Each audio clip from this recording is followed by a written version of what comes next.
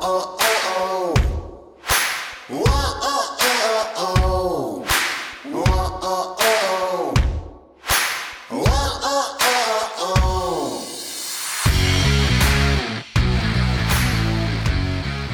meeting is being recorded. I think that's going to be my new mantra whenever I start a recording for the Protector Show. Anthony, welcome to the show, and you are being recorded. How's it going, brother? Jason, thank you so much for having me on on your show. Oh, anytime, man. We linked up, I think, through LinkedIn. Through LinkedIn. It's so many people through LinkedIn, man, and I really like that outlet.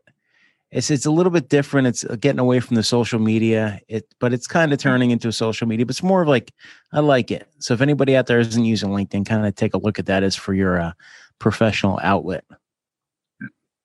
No, it's a good outlet, and I've noticed that I'm able to keep in touch with a lot of veterans in the community, both in the UK and in America. The guys who don't do the whole social media thing, Facebook, a lot of them are on the professional networks.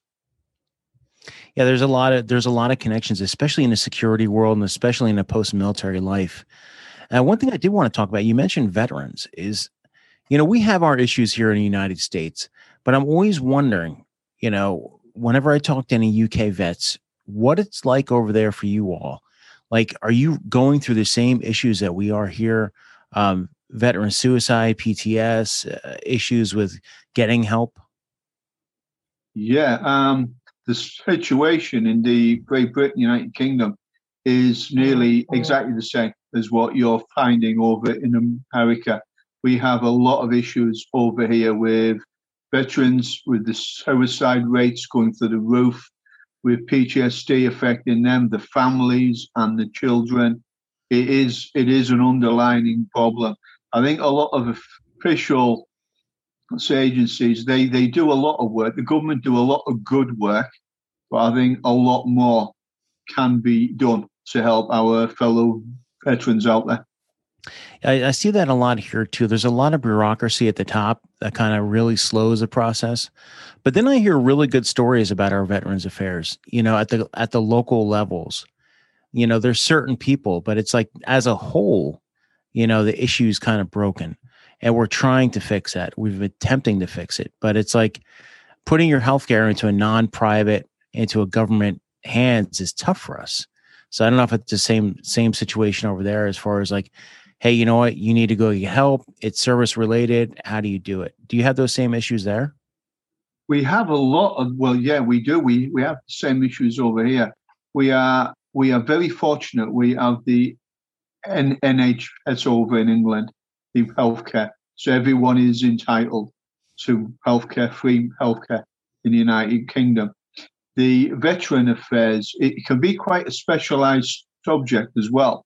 But I feel as if a lot of doctors and health practices are now aware that there is issues surrounding with veterans, with PTSD and other things that can spin off that as well.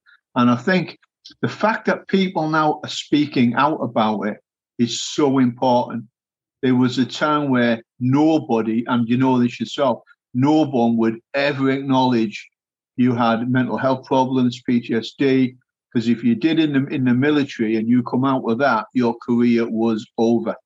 I think now people do acknowledge that there is a slight problem there. Yeah, it was huge stigma. That coming out and saying, hey, you know what, I need help, and your career it's like you might as well just retire or get out because you had no career. We still have some of those issues here. It just depends on your chain of command. It depends on who you're reaching out to as well.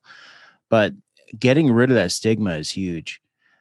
We have, one thing we do have here is so many non-government organizations that are trying to put a helping hand into it.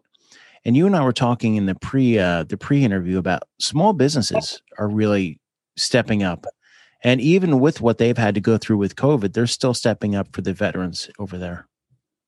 Yeah, it's the government over here in the United Kingdom have, like I said before, have done some really good work. and they are really trying. But I feel as if there's a lot more that can be done at the top end, at the leadership level, coming down to local, then down to the veterans and the families. A lot more work can be done. The little companies and little groups, some of them charities, some of them are private companies, have really stepped up. During COVID, we saw some very small companies who stepped up to help and to feed and look after veterans, the families, and children. It was generally the people who you wouldn't expect needed a little bit of help that wouldn't come forward. So what I saw was some of the younger veterans looking out for the older ones, because the older ones wouldn't ask for anything. So they're not getting a handout from the charity. It's help from another veteran, another one of their brothers and sisters. And I think that has happened over in America as well. Veterans are actually now starting to help each other, which is a good thing. On a local level, then it's moving to a regional level as well. Have you seen that over there as well?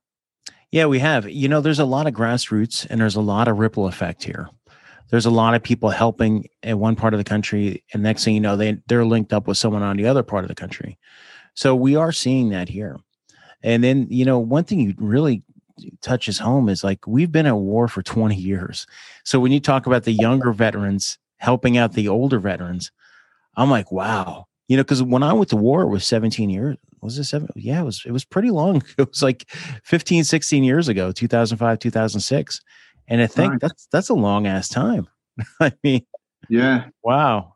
Well, to get into perspective, I was speaking to one of the generals in America who still serves now in the American military, and he reminded me it's the 20th anniversary of September the 11th. Yep. So we were at war for 20 years, and so some of the people who are in the military now were not even born when this all started. Now, I had to take a step back and think about that. I went, wow, you're right. Some of these soldiers now who we're speaking to or teaching weren't even born. Now I feel old. Yeah. And, when I first went in the Army, it was in 1990s, 1993.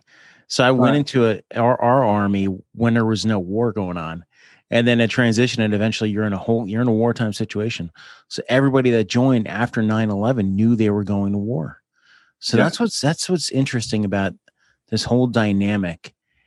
And I've noticed that I think that dynamic when it comes to your ego and not wanting to get help, there's always something that says somebody else always had it worse than I did.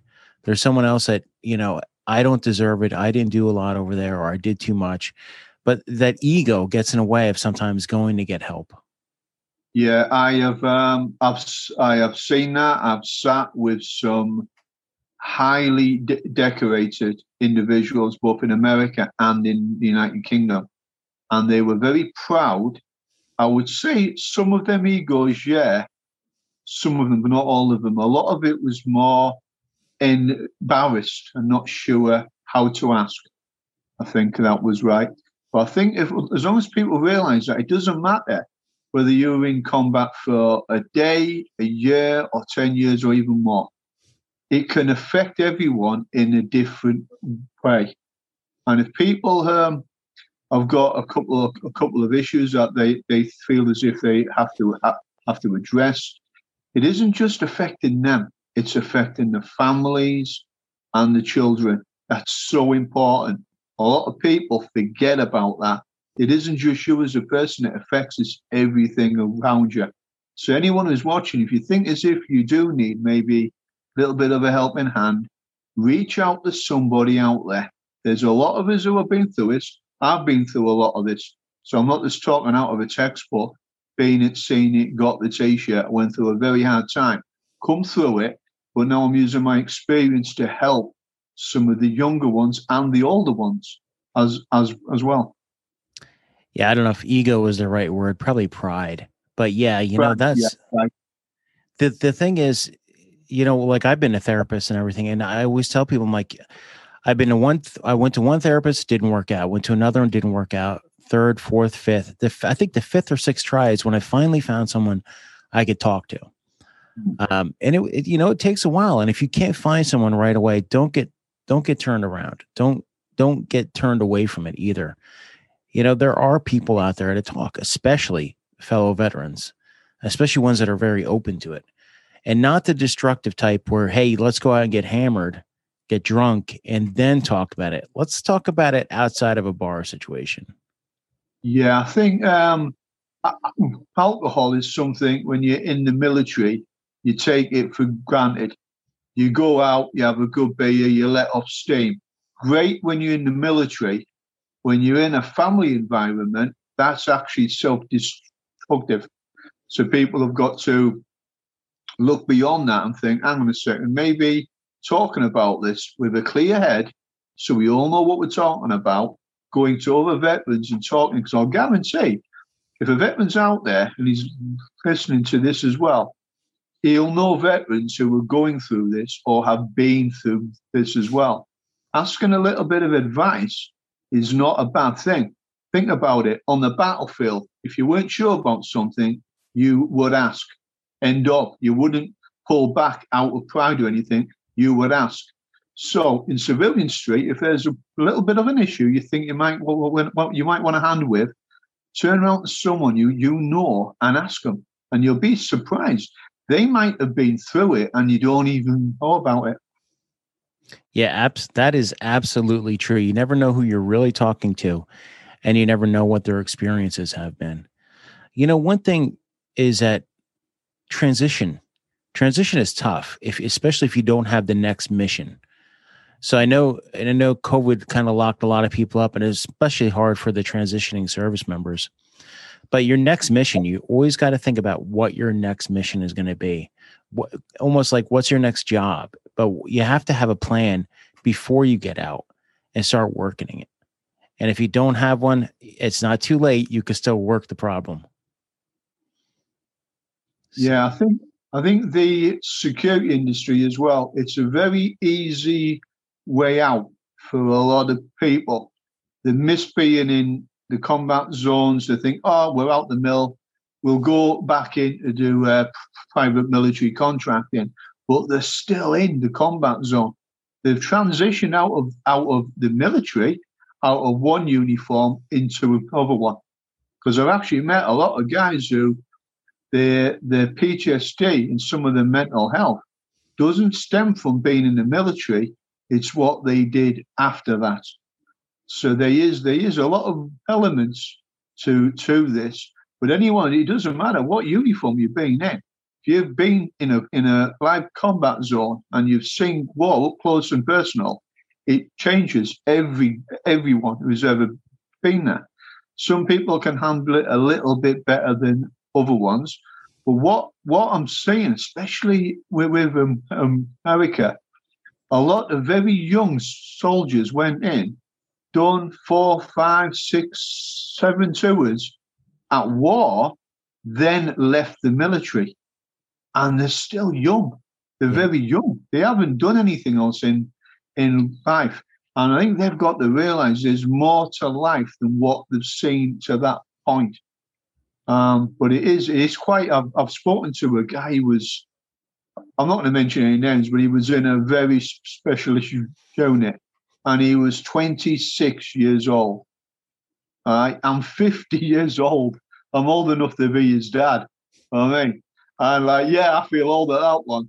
But he'd seen more combat than a lot of other guys that I actually know. He'd been in the thick of it from a very young age.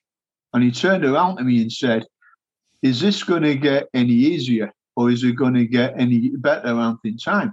And I said, I'm telling you, you won't forget everything that you've seen, but use it to your advantage. Use the experience and put it behind you. Move on. You've got a life now. And he started to do really well. Got a family, got himself a good job in Civilian Street. He made the step, he made the transition. So if he can do it, anyone out there can do it. Yeah, you can. You really can. And that's the thing with this war is you're seeing so many young people going right out of school into specialized units, right into combat like a year later, less than a year later. It's almost we haven't seen anything like this since our Vietnam War, where Yeah, you're getting right out of school and you're going right into direct combat, like after your training, obviously. But yeah, it's a definitely a different situation, and I'd love to see the end of wars. We never will. I know that that's a realistic look at it, but I'd like to see the end of these endless wars. And we're hopefully going to see that transition soon with Afghanistan. And we've seen a lot of it with Iraq. We still have other issues all over the world, from Africa to the Philippines, everywhere else. There's terror cells and other types of insurgent type activity. But that just as well as I do. And that is why we're going to transition into your books. You have 4 books out, the Rogue Warrior series. I like that. Let's talk about that. How did you? What is your backstory for our U.S. listeners out there? Well, my backstory, full name, Anthony Stephen Malone. I'm a veteran of the Parachute Regiment, United Kingdom. I'm a 5th-generation soldier. So it dates back in my family to serve for a long time. I became an embedded combat photographer with 101st Airborne Division in Iraq. Met some interesting people there, including David Petraeus, who was now obviously the former head of the CIA. I became an agent for the Central Intelligence Agency, and I worked for the American agency in Afghanistan, in Lebanon, and Iraq for many years. I ended up infiltrating, going undercover inside a terrorist network and cell. First for I got 6 I got to months. stop you right there. How do you go work for the CIA? Do they Uh, recruit you like the old fashioned? Let's go meet at a coffee shop and they pitch you, or how does that work? it You was don't an have to give any unusual one. away tactics, Yeah, but no, I ain't going to give any tradecraft or anything like that. yeah. It was an unusual one. I was in a war zone anyway. They asked for a favor, did the favor, didn't think anything else of it. They wanted some information on higher value targets. We helped them get that. Turns out that little bit of information actually captured alive 28 high value targets in one evening in Iraq. Wow. So that was a good result. That got the attention of quite a few individuals on that evening. Then from there, it went from strength to strength. I became a source, grade A source for American and British intelligence. Then I met some friends who I already suspected were working in the CIA anyway.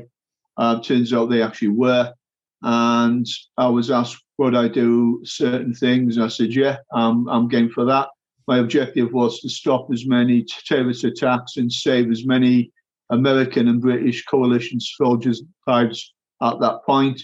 Didn't think it would go the way it did. Ended up being an agent for quite some time, including being undercover for a 3-year period inside Al Qaeda, the Taliban, and the Haqqani network in a maximum security prison in Afghanistan. Wow. How does that work? And how do you mentally get through something like that? Mentally got through it. It took a lot out of me. And every day inside was an American, British soldier returning home to the families. So I was able to stop. I've been informed now conservatively that I was able to stop over 100 terror attacks, IED attacks, and suicide attacks. Obviously, a lot of my very close friends were in the British Parachute Regiment and the Royal Marines that were in Helmand at the time. And my other close friends were in 101st Airborne Division in Eastern Afghanistan. And all regiments we were taking heavy casualties at this point. So I thought, rather than just being undercover for a couple of months, I stayed in there. And my instruction was, do not pull me out unless you absolutely have to. Because every day in there was an attack being stopped. And that's all in your books? Yep, everything's in my book. In my book, On a Bound Rogue Warrior, a very detailed account. They weren't meant to be a commercial book. I wrote it for American intelligence after the events, so it would be a memoir. I use my diaries, audio diaries, so it's a very detailed account of everything. It says what works, what does not work, and I decided to go very old school, for want of a better word, photographing notebooks, cloning SIM cards, recording conversations and meetings that were taking place. I was actually with Salahuddin, who is the head of the Akani network and head of operations now for the Taliban. I was Saladin's right-hand man for nearly 3 years inside of Polishaki maximum security jail. I had the big beard, the long hair down my back, all the robes. So I was playing a part, but I was playing it well. I really want to. Okay, so I'm going to read this book, and then we're going to have an interview too, because I'm really interested in this. I love counterterrorism. When I was a kid, growing up, we didn't have. We're almost about the same age. There was no internet, and everything you had was books. So I read everything I could about counterterrorism back then. Anything that we're doing. So I really want to pick your brain on that. So let me get that book. Let me read it, and let me have you back on and talk to you about that, man. It sounds like a really interesting story. It's to me, it was just a job. I was asked to do certain things. I stepped up to the mark. Some friends of mine were being killed. In total, we lost 28 of my close friends in the war on terror. And the CIA, we took a hell of a hit when the suicide attack hit Camp Chapman as well. We all lost good friends that day. So I didn't need any more motivation for what I was doing. The fact that it comes out in the books, I wasn't expecting to walk out of there alive. I pushed it so hard and knew if I had been caught photographing senior Al Qaeda commanders' notebooks, diaries, anything they had, my head would have just come straight off at that point. But it was a calculated risk. It was a risk that was worth taking, and it helped us map out their safe houses, supply routes, everything they had, not just in Afghanistan. It spread out all over the world. We pinged so many telephone numbers and real names. Unbelievable, but it worked well. And without people like you doing this, and without people out there still doing this, preventing, I wish I knew how many attacks have been stopped by people like you, like worldwide. I can't even imagine. We don't. For the intelligence services, I've done a little bit. The intelligence service, both in the United States and the United Kingdom and other countries, Canada, Australia, they do incredible work. These are the men and women who basically live in the shadows, keep the country safe. Sometimes it's the right thing the public don't hear about our successes, but they always hear about the failures. So for every 100 attacks stopped, one might have been able to get through. But I think the boys and girls, hear about the failures. What they do on a daily basis, and I've seen this with my own eyes on the ground, some of the men and women in American intelligence are incredible. It is them who everyone should be given a pat on the back to. Absolutely, brother. Absolutely. There are so many people working in the shadows that we have no idea how much they're doing to protect our way of life and freedom. So big kudos to them, man. Big kudos to you. I love talking about this stuff, man. But I want to read that book. So you'll read it. You'll find it interesting. A lot of people who have read the book have learned a lot from the book. And a lot of these guys are seasoned operators, Green Berets, Delta, SEALs, Special Air Service boys. they've all read it and they've come back to me. So a lot of these guys I actually still in contact with now. And they said, we didn't realize all of that. We didn't know. And I said, well, not many people actually knew. But we kept what we were doing very tight, very small. So then it didn't have many working parts. So press could go wrong. The only really bad thing was the small political issue that the American government never told the British government what was going on at the time. So in the book, this is interesting because I am branded a terrorist by my own country, not the government, people in it who were trying to hide for their own political gains, I think. So I was actually down, my Arabic name, Alauddin Saeed Ahmed, is actually known as a terrorist commander, which is me. And it was the guys when I got back into England from counter-terrorism Scotland Yard who shook me hand and said, we can never officially say any of this, but oh my God, thank you. And I said, hey, lads, it's all right. It's done, isn't it? So now that world is behind you in a way, I'm sure. Yeah. What are you doing now? What I do now is I actually run a little organization. It's a private company called Patriot. And obviously I do make my own little podcast show called The Patriot Show. And it's purely there to help veterans, their families, children, and veteran-owned companies across America and the United Kingdom. We promote people free of charge, the companies, and we're just trying to help some of the veteran companies who have been through a very hard time get back on the feet during COVID. We also bought a lot of PPE equipment, which when I sold my books, all the money for my books and my talks all goes into Patriot. So we bought a load of PPE equipment during COVID, and we gave it free of charge to all people's care homes and to hospitals in the United Kingdom.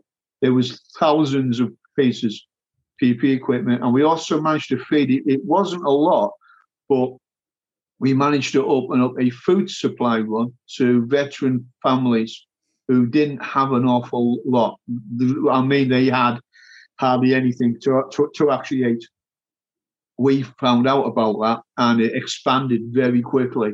So we were ending up feeding a lot of families between 50 and 100. And we still do that now as well. That's awesome, Anthony. Well, I appreciate you coming on, man. And I appreciate you inviting me on your show. I'm looking forward to doing that. Exactly. And I'm going to get you on mine now. I'm going to be in the interrogation booth next. Hell yeah. I appreciate it. It's been a pleasure speaking to you, Jason. It's been a pleasure being on your show, and I hope your viewers have found it interesting and informative as well.